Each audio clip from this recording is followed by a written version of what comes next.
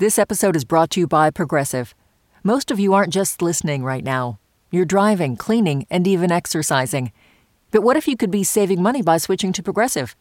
Drivers who save by switching save nearly $750 on average, and auto customers qualify for an average of 7 discounts. Multitask right now. Quote today at Progressive.com. Progressive Casualty Insurance Company and Affiliates. National average 12-month savings of $744 by new customers surveyed who saved with Progressive between June 2022 and May 2023. Potential savings will vary. Discounts not available in all states and situations. Radiolab is supported by the Johns Hopkins Carey Business School, helping to advance careers with the flexible MBA that is 100% online. Johns Hopkins Carey Business School. Build for what's next. Learn more at carey.jhu.edu.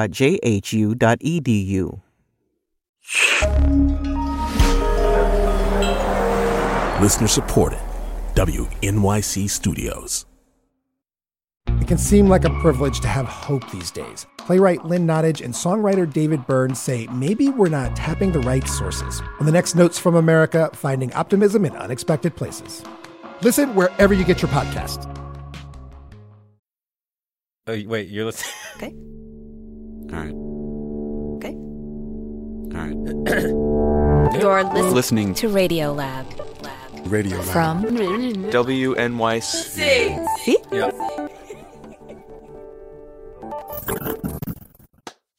This is Radiolab. I'm Lulu Miller. I'm Latif Nasser. Oh, hello. Along with reporter Jen Brandel. Hi. Latif, Jen, have you guys met?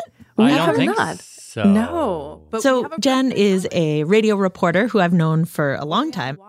But these days... I'm a little hard to explain. I have been a journalist and I'm a CEO of a tech company right now. Ooh. I work between a few worlds, between entrepreneurship, democracy, media, blah, blah, blah. Yeah. Well. Is right. I'm an annoying person to talk to at a cocktail party because I can't really say it succinctly. I'm not like, I'm an astronaut. I'm a firefighter. Right. And that'll maybe come back. Okay, so I don't know. Shall we begin? Are you ready for Yeah. Are you ready for a journey? Yeah. Okay. So we're gonna just to kick it off. Caffeinated, bageled, ready to go. We are gonna start inside a hospital.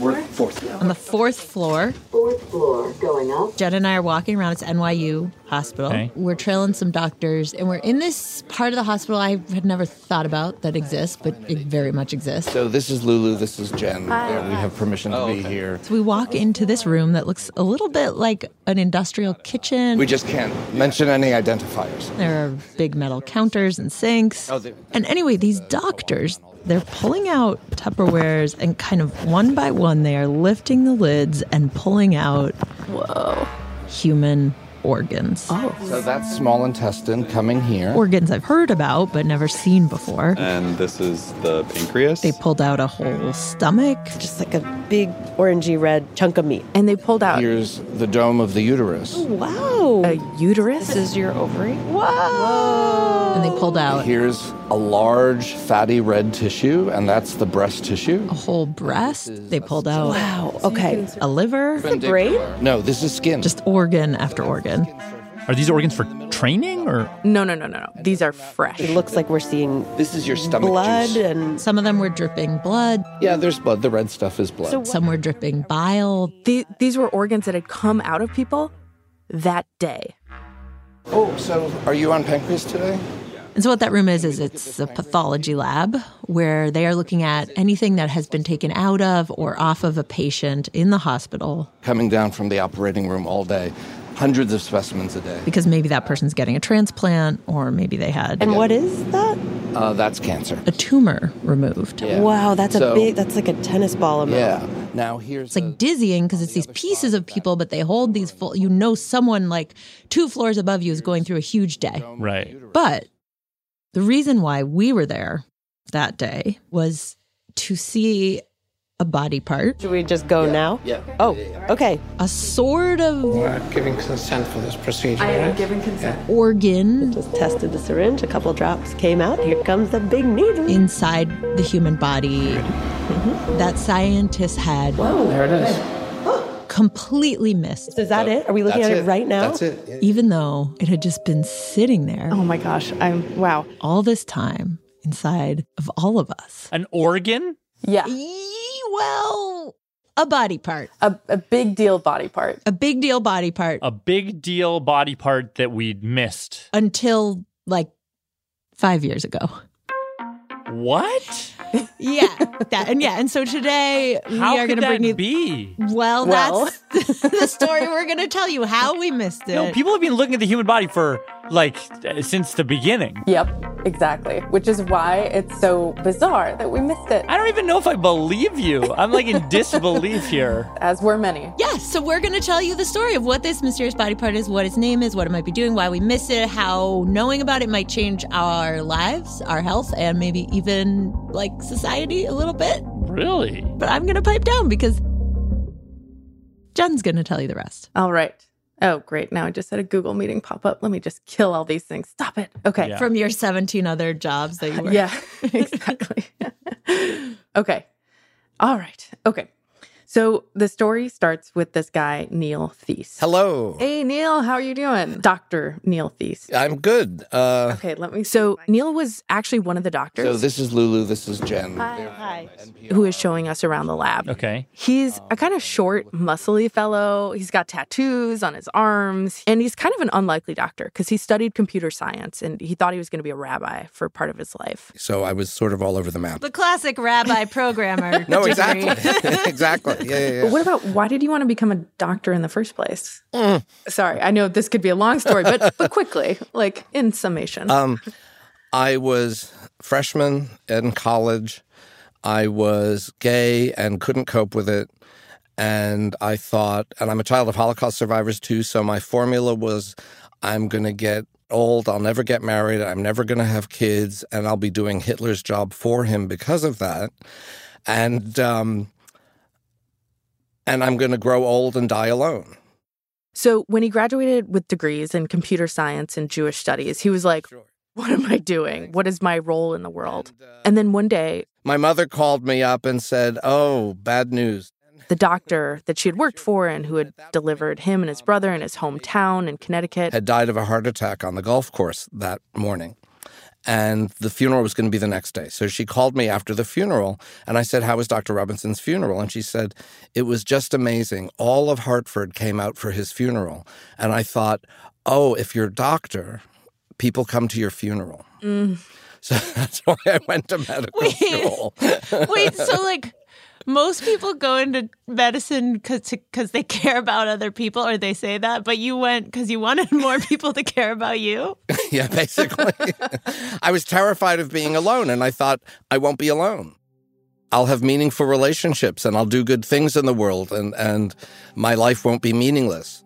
So he goes off to med school. Discovered pathology in the middle of it and was like, oh, I like this. Which is funny because in pathology... opening up the small intestine. You're mostly dealing with... I'm lifting up the lining of the stomach. The parts of patients, not the actual people themselves. But I just really loved looking at beautiful puzzles. Because a lot of what pathology is... So I've got this big stack of slides here. ...is taking an organ and making a tiny... cut off a very, very thin slice. ...little sample of it. Putting it on a slide, adding some stains to it to give it color. And then we'll look at it under the microscope. Where he'll see... a pattern of colors. Whoa! Shapes. Oh my God. Relationships between the shapes. Okay. Wow. So each cell has a particular shape. The magenta stain here is the blood vessel lining cells, sort of like a stained glass. This is an artery, and this is a vein. The teal, or greenish color, these white spaces here, and this is fat. And so, see how that looks blue? Yeah. Sit down at my microscope, and I look at the slides. I know that's a bad side, and I make diagnoses. So he ends up becoming a liver pathologist, and a world-renowned one at that. But he's also super accessible and friendly. And even though he's not working directly with patients, he has a lot of meaningful relationships with people. And they go to him for things. Like if they're seeing something they've never seen before, which is what happened in 2015. When I was at Beth Israel Medical Center in New York. So He had this cush job at Beth Israel. It was very luxurious. I had my own room with a multi-headed microscope. Removed from all the action so he could focus on his microscope all day long. And a colleague walks in one day. David Carlock.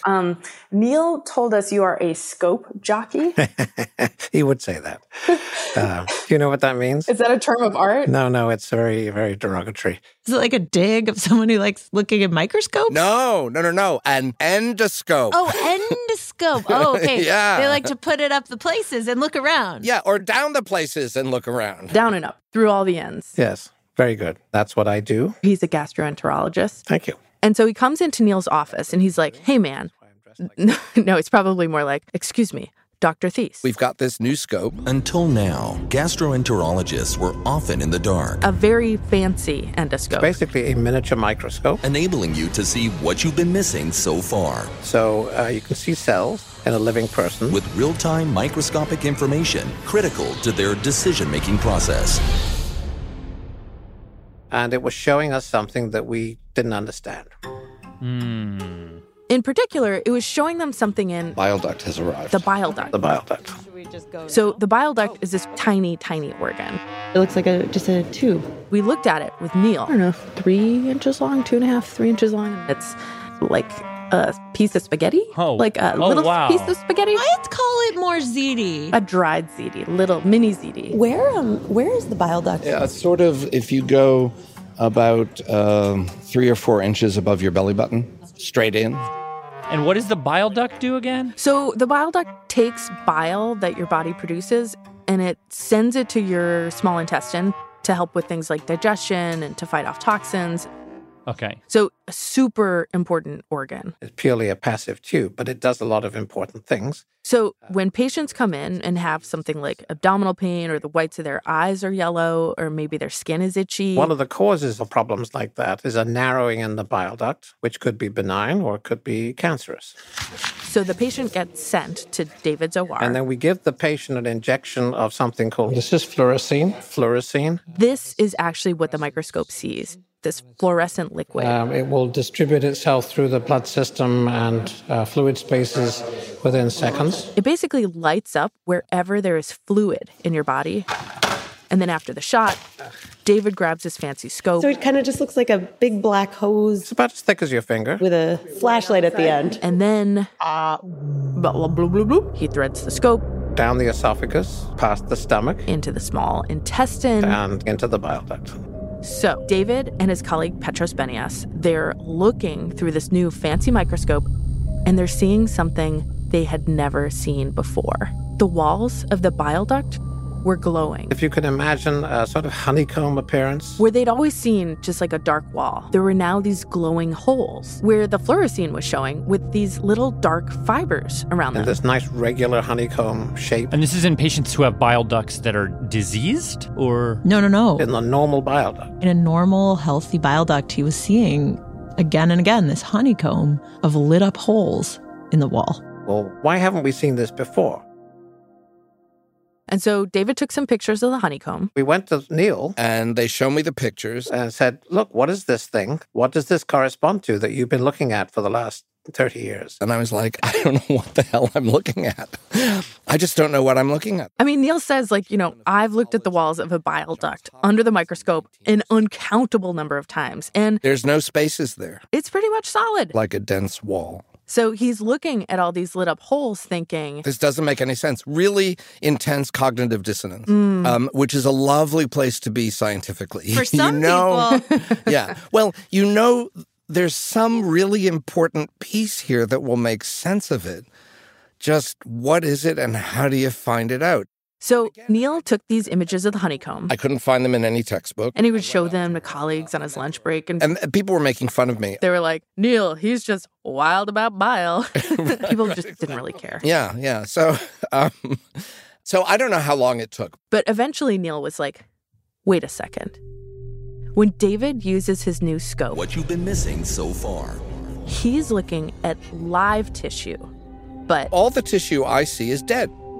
So a specimen comes down from the operating room. So whenever an organ lands on the lab desk of a pathologist, so you drop it in formaldehyde. You do all this stuff to it. And you wash it. Dip it in alcohol. Put it into wax because you're mummifying it. You're dehydrating it. You're turning it into a mummy of itself. Then you shave off a super thin slice of it. And put it under the microscope. They'll show us a slide of the bile duct.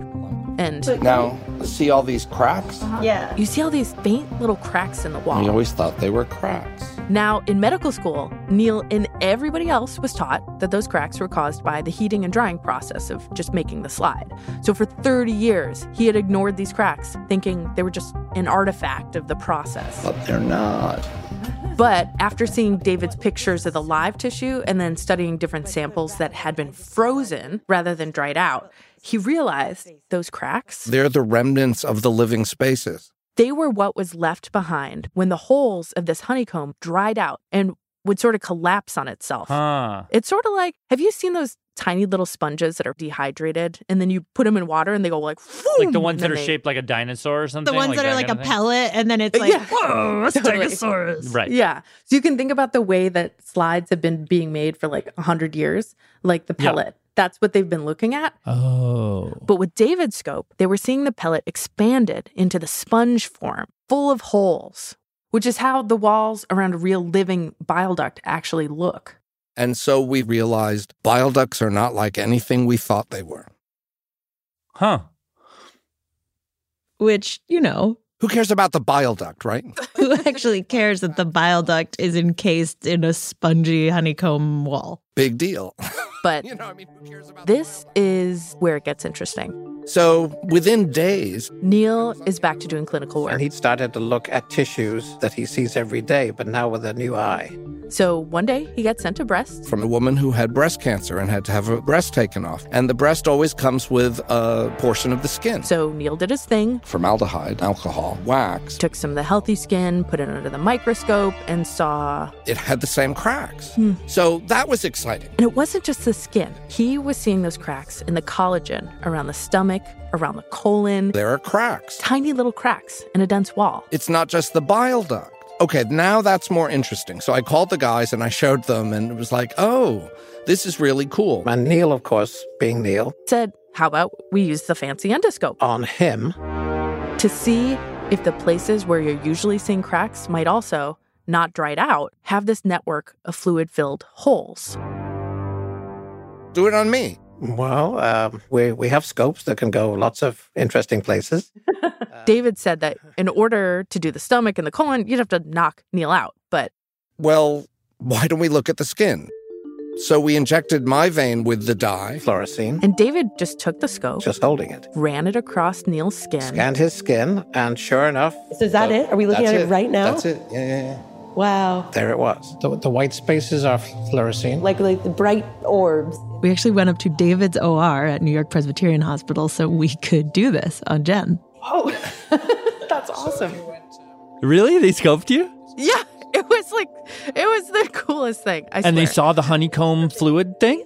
Exactly. They could see it in me, like right away. Wow. Anyway, David and Neil had now seen these honeycomb holes in the walls around the bile duct and around the skin cells. And because they knew that all these other places had the same cracks, it seemed like this honeycomb was probably surrounding all of our organs, which raised a pretty simple question. You know, it's just, what is it? What is this structure they'd never noticed before? So, they phone a friend. Becky Wells, professor of medicine at the University of Pennsylvania. So Becky does a lot of research into how organs hold their structure and their shape. So the body's made up of cells, but there has to be something in between cells and around cells to keep it all together.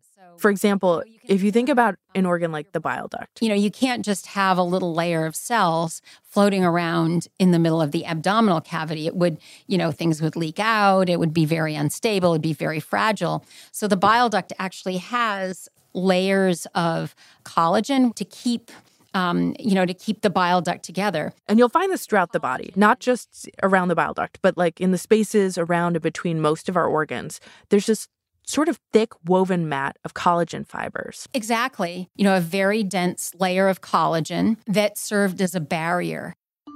But now here Neil had these pictures of these holes in the barrier, and he was so excited he actually threw his slides into a backpack and hopped on a train down to Philly to Becky's lab. He came down, yes, exactly.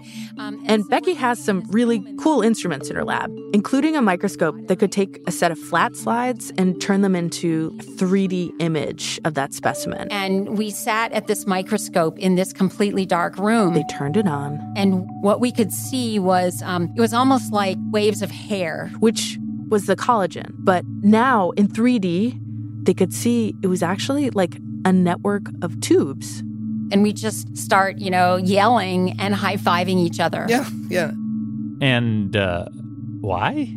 Well, because as far as Neil could tell, that meant that every collagen layer in the entire body, the dermis, the wrappings of all your muscles and your bones, the collagen that wraps around every artery and every vein, the collagen that gives structure to every visceral organ, your lungs, your heart, your liver, your kidneys, your pancreas, your GI tract, fibrous coverings inside your skull around the brain, the fibrous coverings around the nerves coming into the brain and going out of the brain. All of these places throughout the body that they'd always thought were just solid structural stuff were actually shot through with little tubes and tunnels. And inside of those tunnels, there was this fluid. Eventually, they got a hold of some of the fluid. It's clear, but a little yellowy. Sort of like egg whites. So we have a colleague of Neil's analyze it to see what's actually in it. And they discover this fluid has water, glucose, insulin, hormones, proteins, and hyaluronic acid. HA, or hyaluronic acid. Never heard of that. Well, if you're a woman, you probably have, because it's the skincare ingredient that everyone is searching for. You've been marketed on Instagram that you should buy it because it'll plump up your skin. And reduces wrinkles for younger looking skin. So when people get injections, to plump up their cheeks or whatever, a lot of times it's hyaluronic acid because that, sort of functions like a pillow under the skin, for example. But we realized that hyaluronic acid would be a fantastic marker to map out where the fluid is going, if it's going anywhere. So here's hyaluronic acid. So they used a stain that could show them where the hyaluronic acid was, which could show them where the fluid was moving. There are all these little brown lines that have this sort of flow. That's the hyaluronic acid, like little tiny tributaries. From tissue to tissue, from organ to organ. Reaching bigger streams that come together in big rivers. It's this vast fluid highway through the body that travels between organs from one organ to the other. Connecting everything to everything else. Throughout the body.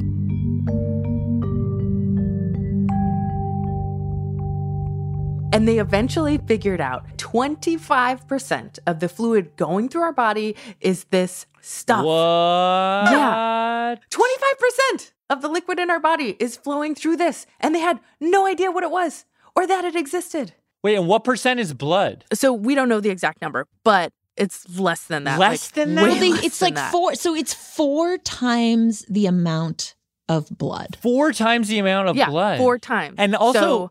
Sorry, as you mention it like that, because the circulatory system has a heart, which is like pumping stuff through. Like, what's the mechanism of stuff getting? And like, what's the directionality and what's and like, why wouldn't it just all settle in your feet or something, that kind of thing? Yeah. What I think we're about to show, we're working on this, is that the spaces around the heart have fluid in them. We know that.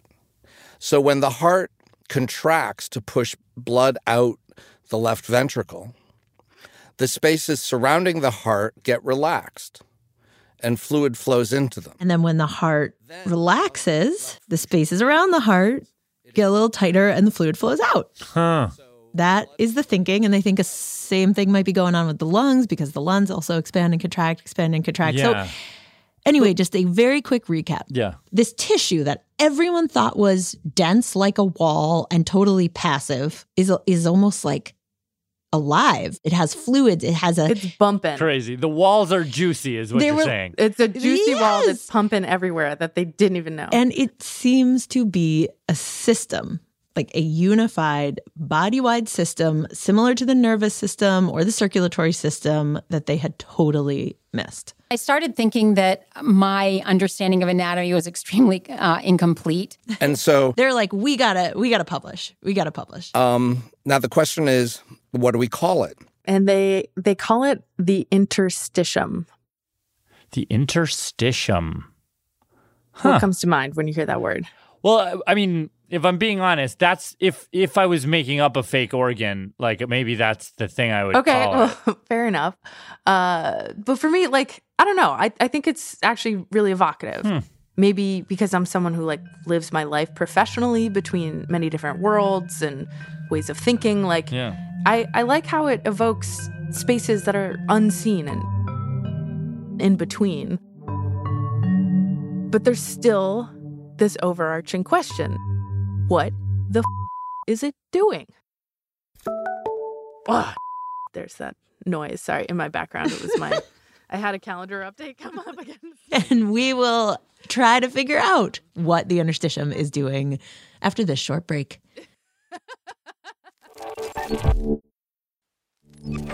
Hi, Rebecca Murray here from Mount Vernon, Washington. I'm a member of Radiolab's exclusive membership program, The Lab. My membership provides Radiolab with a steady source of funding so the team can continue to tell stories about our crazy world. And I get access to exclusive live events and bonus content. Join me in supporting the show we love. Sign up at radiolab.org/join. Radiolab is supported by Capital One. With no fees or minimums, banking with Capital One is the easiest decision in the history of decisions. Even easier than deciding to listen to another episode of your favorite podcast. And with no overdraft fees, is it even a decision? That's banking reimagined. What's in your wallet? Terms apply. See CapitalOne.com/bank. Capital One N.A. member FDIC. And now a word from our sponsor, Robinhood. Make your money do the most with Robinhood Gold. Get 5% APY on your cash and $2.25 million in FDIC insurance through their partner banks, all for just $5 a month. Get 30 days for free when you sign up at Robinhood.com/goldpodcast as of 9/21/23 via Bankrate. Interest is earned on idle cash swept from your brokerage account to program banks. Cash sweep program and gold are offered through Robinhood Financial LLC. Terms apply. Rate may change. Robinhood is not a bank. This week on the New Yorker Radio Hour, Bradley Cooper. In his new film about the conductor Leonard Bernstein, Cooper had to conduct one of the world's top orchestras for real. Scariest thing I've ever done by far. I mean, not even close. Singing at the Oscars live, performing at Glastonbury, nothing even comes close. Bradley Cooper on Maestro. That's the New Yorker Radio Hour from WNYC Studios. Listen wherever you get your podcasts.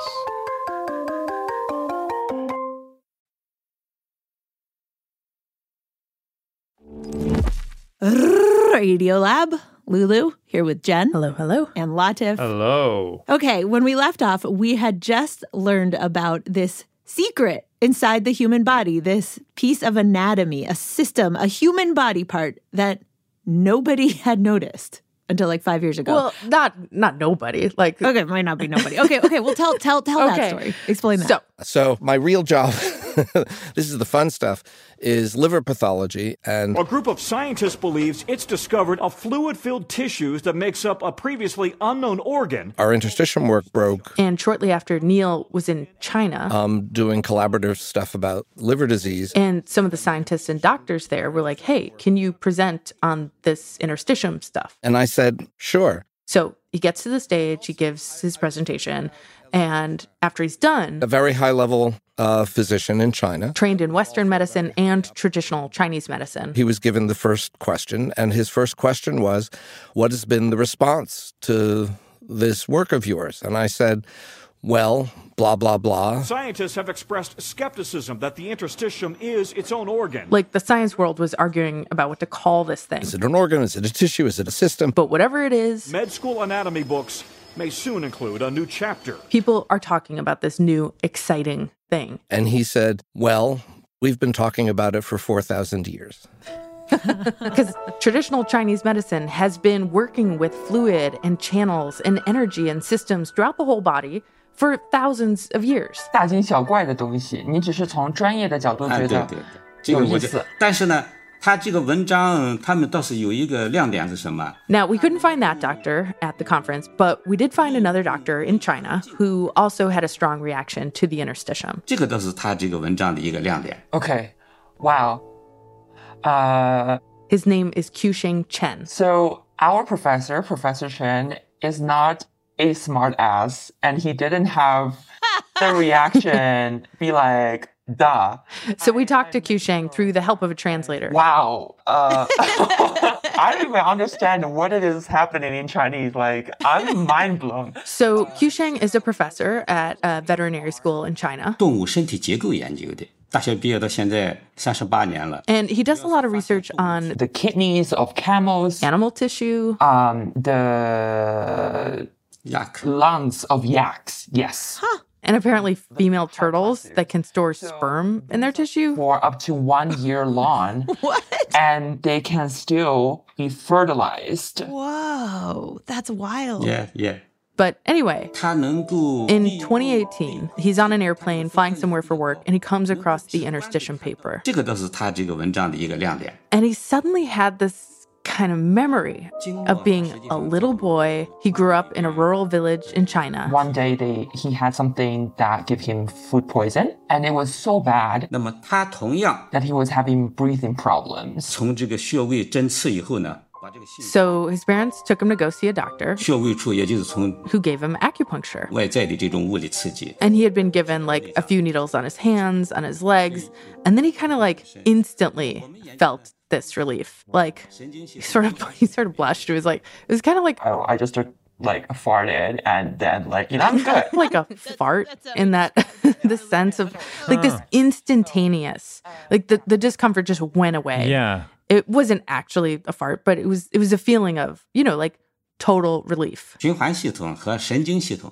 So he's on a plane reading about the interstitium, and he was just like, God, like it resurfaced that question he'd been carrying in his body since he was that little boy, which was like, how did that work? 针灸治疗的这组兔子里面发现很明显是吗？我发现很明显的就是发病组的 TC， 它的这个数量减少，长度短了。 So he starts reading about meridians, which are basically the network of acupuncture, the pathways in the body through which life energy known as qi flows. That's according to this book called 黄帝内经。黄帝内经。那个时候开始已经形成理论了。 From 2005 years ago. So he picks this pathway, this meridian that is known to help with the gut. And he can't actually do the experiment on people because it wouldn't be ethical. So he has to do it on animals. Wait. Is animal acupuncture a thing? I didn't know that until reading this paper. I had no idea. My 14-year-old dog, we just took her to the doctor and they're like, you could take her to acupuncture. No way. Yeah. Really? Yeah. She's got arthritis in her hind legs. And the idea is like it's like the same networks and pathways, is that right? Pretty much. Huh. Who knew? Okay.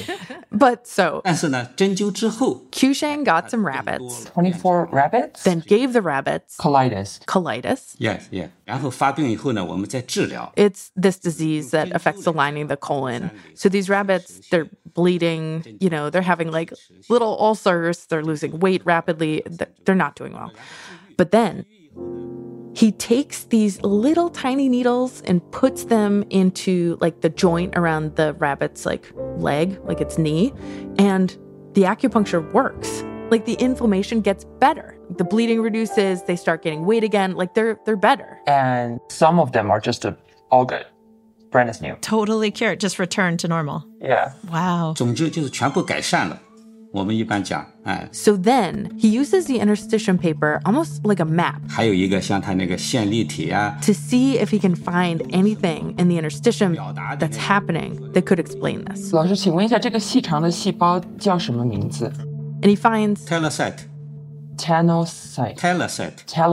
These cells. Oh, telesites. Yes. Telesites, yes. Called telesites, which are a newly discovered cell. That is just one of the residents that lives in interstitium. people aren't quite sure what it does. It seems to have some role in immune response regulation, some role in like cell-to-cell communication or signaling. But what he saw was that in the rabbits who got acupuncture, their telecytes were like super activated. They were like throwing off chemical signals, talking to each other. They were just more active. So the telecytes are always there in the interstitium, but at least in these rabbits, when they got acupuncture, they're on hyperdrive. Boom, boom, boom. Yeah. Yeah.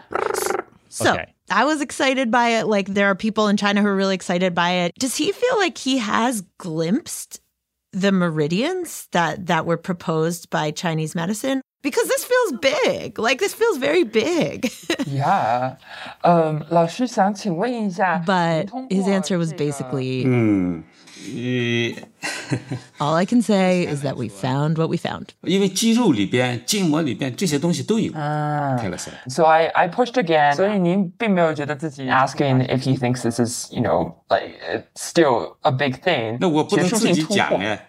不能自己讲哎。 And he's like, I cannot say that myself. So yeah. Okay, point taken. So more to learn. He's excited by what he saw, and he offers it to the world to learn more. Mm-hmm. Yeah, because it's true. He hasn't found where they're going or coming from, or if they or exactly what they do. Yeah. But when it comes to the body and modern approaches to health and healing, Neil says Western medicine has always had a difficult time talking about or understanding things like acupuncture. Because there was no Western-style anatomy to explain those clinical impressions, those personal experiences. And Neil said, even though we don't know how the interstitium might be a part of acupuncture, at the very least, it provides a cultural bridge to allow people to have these discussions. 核心的关键的东西是什么？说不出来。 Which is kind of exactly what happened with Q Sheng, who said that to him, when Neil and the team found the interstitium, 可能它就是这个关键的。 They found the body, but they didn't find the soul. They didn't find like the meaning, the reason why it's doing, what animates it, what is its purpose. But they gave him a place to look and a place to bring these different ideas, these ancient, time-tested Eastern ideas together alongside modern Western medicine. And my hope is, bit by bit, this community will be talking to people in the Chinese medicine community and the Tibetan medicine community and Ayurvedic medicine, because we're all talking about the same body. Okay, I get that.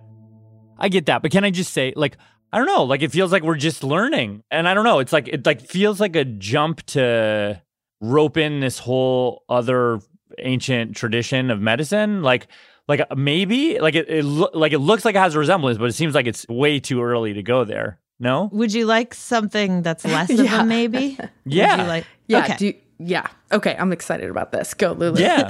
Okay, so... How is everything? We should be ready to go. Great. At the very last minute, Jen couldn't make this interview, but I talked to this guy. Yeah, my name is Peter Friedl. I'm a medical doctor by training. His name is Peter Friedl. For a long time, he was a dermatologist. But then discovered that maybe science is what I'm best at. Basically, he had seen so much skin cancer, melanoma. He'd seen so many people dying. And so he became a scientist. He kind of left practicing medicine behind and he became... cancer scientist. Cancer scientist, yeah. And so he... At the end of the day, I switched from applying knowledge to generating knowledge.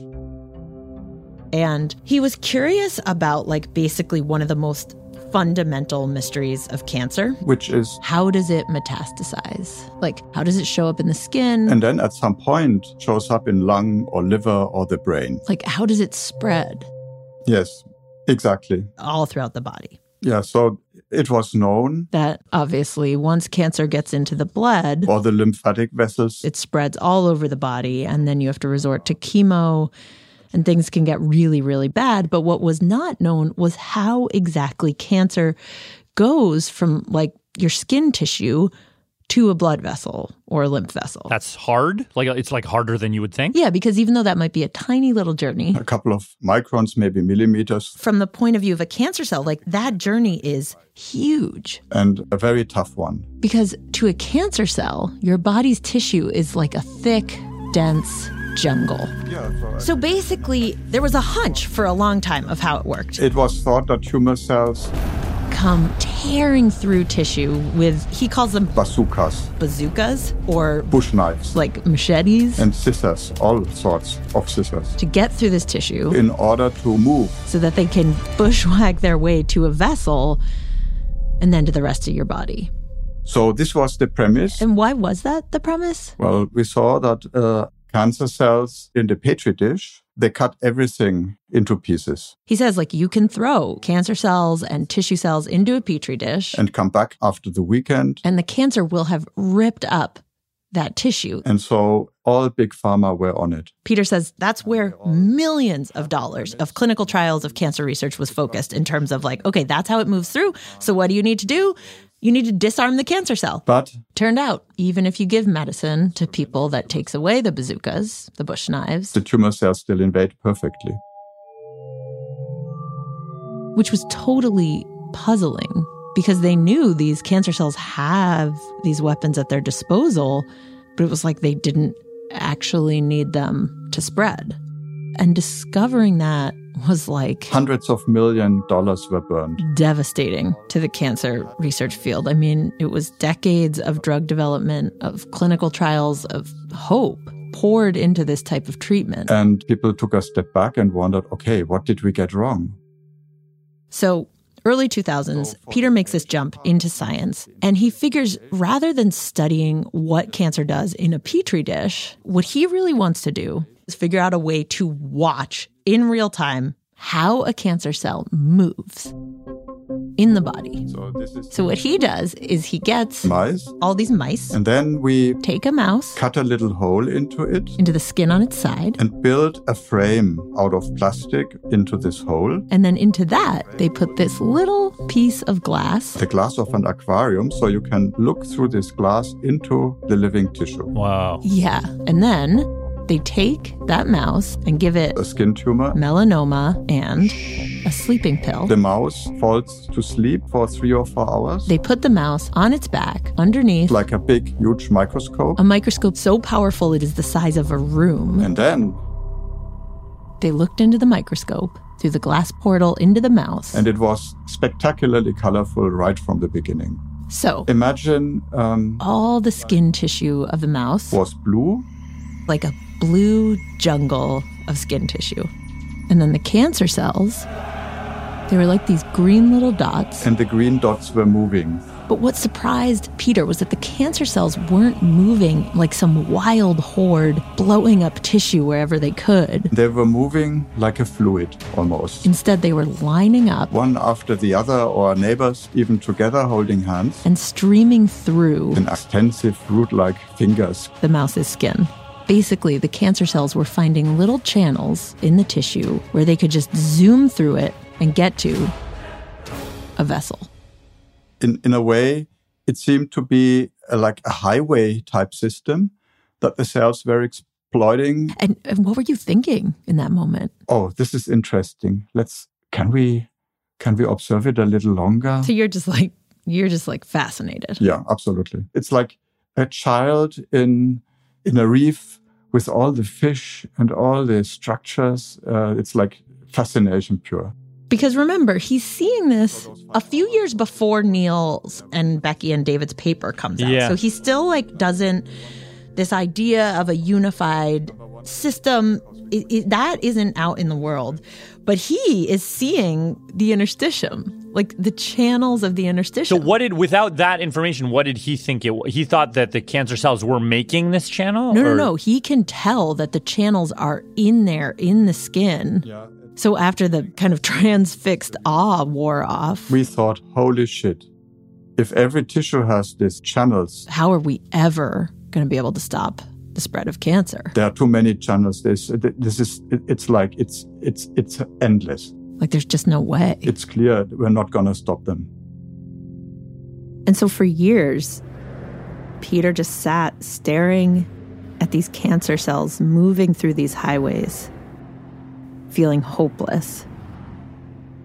Until one day, he was like, what if we forget about the highways, trying to block them or stop them, and instead just go after the cancer cell. And kill it. So what he does is he goes back to these mice and he just blasts the cancer cells with radiation. And what he discovers is that the only cells that survive the blast are what we call the marathon runners. Are the cells that are running through the interstitium. So Peter starts pulling these cancer cells out of the mice to find what makes the marathon runner special, different from the rest. And what he finds is that these marathon runners, they are smart, opportunistic creatures. Rather than deploying these bazookas to rip through tissue, they have these little claws that they use to get into the interstitium and move through it. And they can also use the claws to fuel up in a way that makes them grow bigger and stronger and harder to kill. That's already bad news, but it also is good news because if you now know what makes them special, you can take it away. Fast forward, Peter develops these antibodies that basically declaw the cancer cells. And he gives these antibodies to the mice. And you give radiation therapy at the same time. The marathon runners melt away and they die. And we can cure the mice even in tumors that otherwise are not curable. So we could, and we also followed those mice up for half a year to check whether cells had made it out into the lungs or the liver or somewhere else. And 9 out of 10 mice were clean. Whoa. So that means we not only, we didn't need to block the roads, we bombarded the cars in a good way. And he said the difference between that and chemo, where you just flood the body with everything, is a huge world of difference, obviously, because, you're not targeting the sick person's own immune system. I'm finding myself getting emotional about this. Why? Because my mom passed away from cancer, from lymphatic leukemia and lymphoma, which are system-wide. That means they've gone through the whole. They're everywhere, And she got chemo, and she had too many white blood cells, and the chemo, they were too aggressive with it, and they knocked out so many white blood cells, like you said, they just blast everything, that then they couldn't, the white blood cell count couldn't get high enough to fight it anymore. They overshot it. Oh my God. Is that what, because I know she lived with it for a long time, right? She did. It was a chronic lymphatic leukemia, which, is better than the acute, where people can pass very quickly. It's really aggressive, but it was really the chemo that ultimately killed her. And I think just hearing about Peter's work, and I don't know, it gives me a little hope.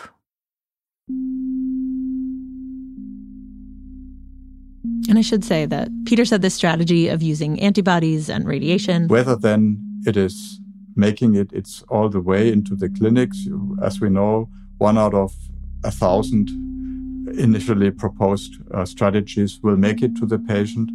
So we will have to see. It'll have to go through years of development, of trials in humans. But at least proof of concept we made. We delivered. And that's what feels big, because what Peter was finding in mice... tissues. So this is a slide of breast. Neil and Becky are now seeing in humans. And here are cancer cells walking along through the interstitium like they've got a nice little path to follow through the woods. Oh, here they are, God. and just marching from the interstitium to get to the lymph nodes. Yeah, so Neil and Becky, I kind of think of them as these cartographers, where they're essentially trying to make these maps of every single organ, of where the interstitium is. Where would it be in the womb? Or and where it isn't? There's very little, actually. It's interesting. This is one of the areas where you don't see a lot of interstitium. And it's they are publishing as fast as they can. We've got 6 papers that are heading their way towards publication. And they're not claiming to know what the interstitium does or is doing throughout the body. They're just here are the maps. Now, all these different fields, do with it what you will. So obviously people who are interested in acupuncture pick this up. But there's a lot of people who are focused on primarily Alzheimer's research. They've been interested in the interstitium in the skull. Neil and I both participated in a conference at the National Institutes of Health in the spring on the interstitium as it relates to the kidney. There's people looking at kidney function. There's people who hope the interstitium might help. On understanding metabolic diseases like diabetes, understanding bacteria in the body. How infections might spread in places even like your mouth. I gave a talk about this at the Penn Dental School. And, there's a lot of bacteria in the mouth, right? But we don't know. I mean, it's sort of wide open right now. Huh. It's just sort of amazing to think, like, this little microscope goes into the body and then opens up this whole new realm that we're just beginning to learn about. Like, this is my favorite kind of technology story, where it unlocks a whole new part of our world and literally a whole new part of ourselves that we just could not have seen otherwise. Well, about that. Turns out you didn't actually need the microscope. Wait, it's not naked eye visible, is it? No. It is? Really? So now what I'm going to show you, we have cut, as I said, we cut open the small intestine and the wall of the stomach. Now, this is kind of like the wildest part of the story for me. So when we were in the lab with Neil, at one point, he takes a cross-section of the small intestine in his hand. And you see this. And he started pulling at this thin. It looks kind of thready. Like layer of almost like translucent threads encasing the intestine. That is the interstitium? That's the interstitium. What? Yeah. But like that was it. Like that is it. Is it okay to get this close? Yeah. See, like here, when I pull it, you see little threads sort of getting tense inside there. Yeah. That's the interstitium. Wow. Yeah.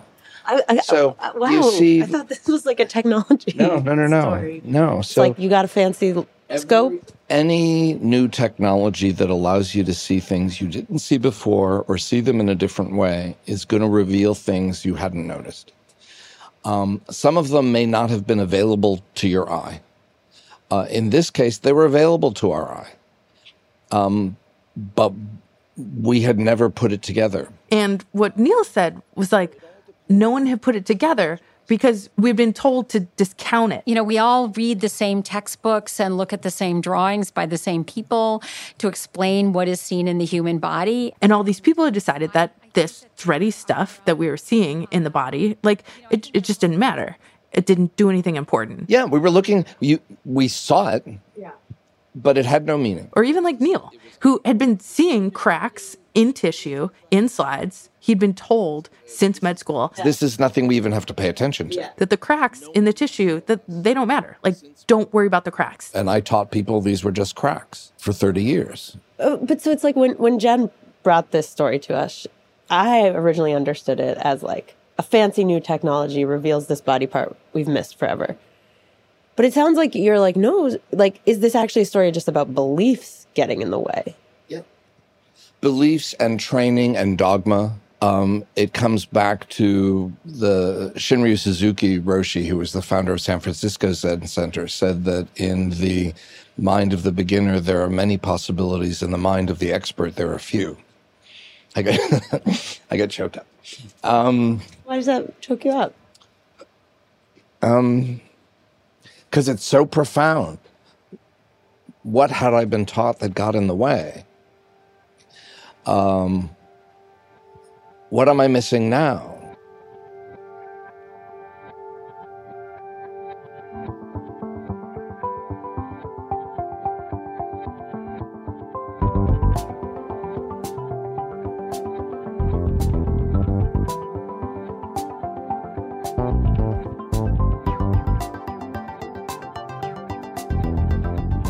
The story was brought to us and reported by Jennifer Brandel.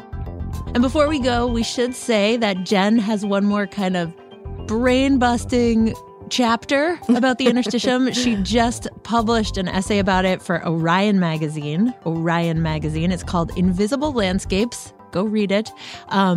But Jen, can you just give like a Cliff's Notes? Sure. Yeah. So, I mean, truth be told, I'm most interested in the interstitium's metaphorical value. Like, if we've missed seeing this thing that connects so many organs in our bodies, like, might we be missing analogous things in society?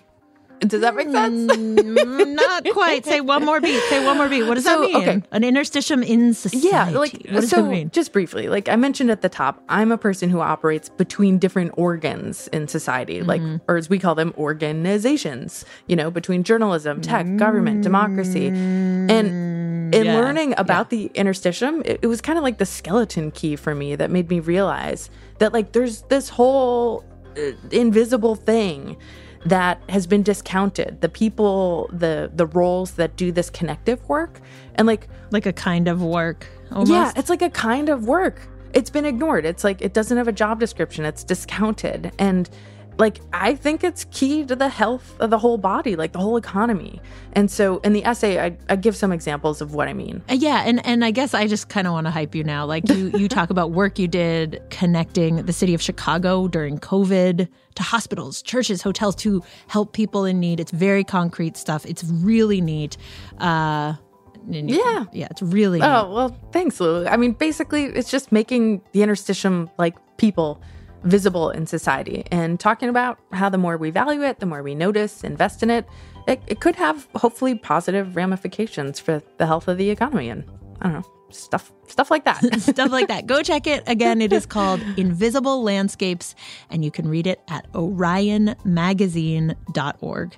And if you are interested in geeking out in more scientific ideas, Dr. Neil Thies just published a book that is called Notes on Complexity, a scientific theory of connection, consciousness, and being.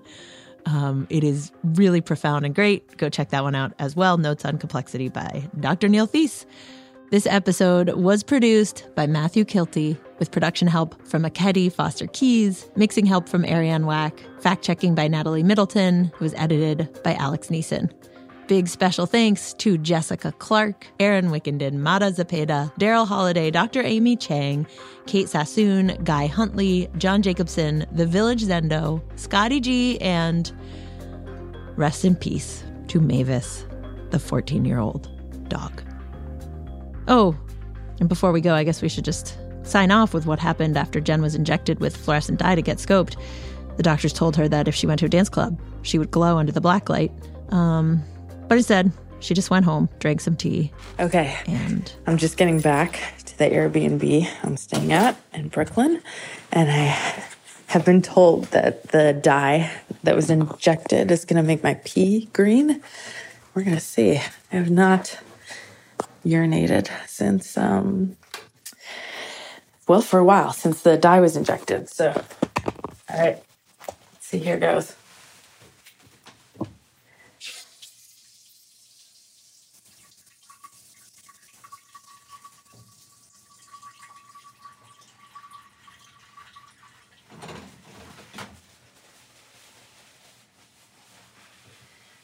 Okay, let's take a look. Whoa. Oh, wow. It's like highlighter yellow green. It's really, it's like neon greeny yellow. It's wild. Okay, I'm going to take a photo. This is what we get to do for work. What a privilege. Radiolab was created by Jad Abumrad and is edited by Soren Wheeler. Lulu Miller and Matif Nasser are our co-hosts. Dylan Keefe is our director of sound design. Our staff includes Simon Adler, Jeremy Bloom, Becca Bressler, Akedi Foster Keys, W. Harry Fortuna, David Gable, Maria Paz Gutierrez, Sindhu Nyana Sambadam, Matt Kilty, Annie McEwen, Alex Neeson, Alyssa Jong Perry, Sarah Kari, Sarah Sambak, Ariane Wack, Pat Walters, and Molly Webster, with help from Timmy Broderick. Our fact-checkers are Diane Kelly, Emily Krieger, and Natalie Middleton. Hi, my name is Michael Smith. I'm calling from Pennington, New Jersey. Leadership support for Radiolab's science programming is provided by the Gordon and Betty Moore Foundation, Science Sandbox, the Simons Foundation Initiative, and the John Templeton Foundation. Foundational support for Radiolab was provided by the Alfred P. Sloan Foundation.